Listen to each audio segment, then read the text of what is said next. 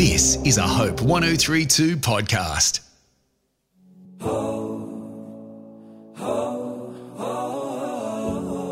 Hi, I'm Heidi Wiseman. You're listening to Hopeful Reflections with Heidi, where I reflect on biblical principles to anchor you deeper in hope. I pray this message will encourage and inspire you.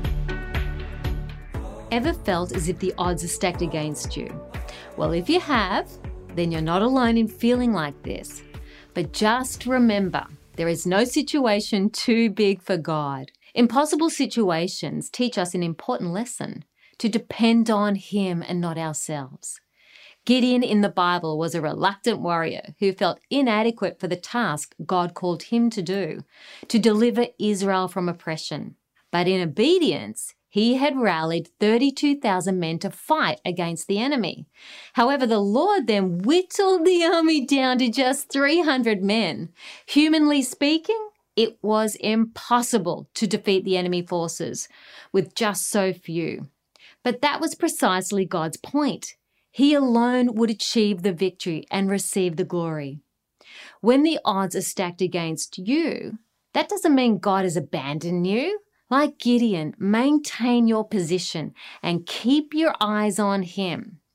You'll be astounded by what your Heavenly Father can accomplish when you place your trust in Him.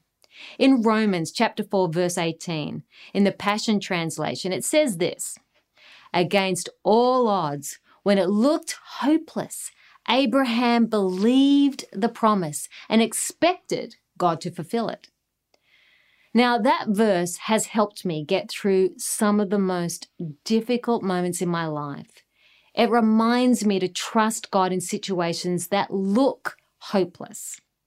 Even when things looked against all odds, when it looked hopeless, Abraham not only became a father in his old age, but also the father of many nations. How did he do that? He believed what God said. He trusted in the character of God and expected God to fulfill it. Believing God's word is a decision, not an emotion. When we believe God's word over our circumstances, we honor Him. Abraham could have said, "Well, I don't know a single person who's had children in their old age, so why should I believe that it could happen to me?" But if Abraham had been skeptical and chosen to partner with his feelings, he would have missed out on his God-given destiny, and we would not be calling him our father of faith thousands of years later. How can we achieve the same results as Abraham did? Well, the second half of the verse in Romans 4, verse 18 says this: "He took God at His word, and as a result, he became the father of many nations." We believe God when He says so. We pray God's promises back to Him. We trust Him to fulfill them in His will and timing. Isaiah chapter 55, verse 11 in the Amplified says, "So will my word be, which goes out of my mouth. It will not return to me void, useless, without result, without accomplishing what I desire, and without succeeding in the matter for which I sent it." Hallelujah. If you are feeling like the odds are stacked against you this day, ask the Lord to show you how to pray promise-centered prayers instead of problem-centered prayers, and watch Him fulfill your God-given promises against all odds. I'm praying you have a victorious week in Jesus' name. Amen. Be blessed. Bye.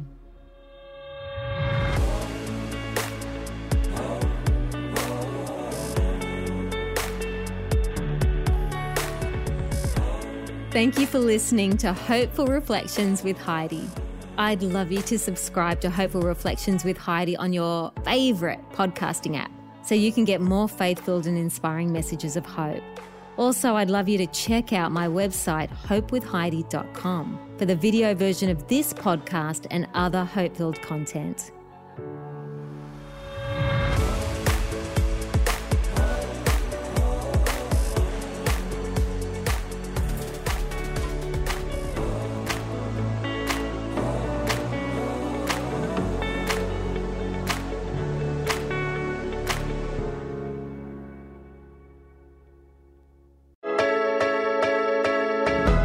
Hey, I'm Ben McKecken, and the John 3:16 podcast dives deep into the world's most famous Bible verse.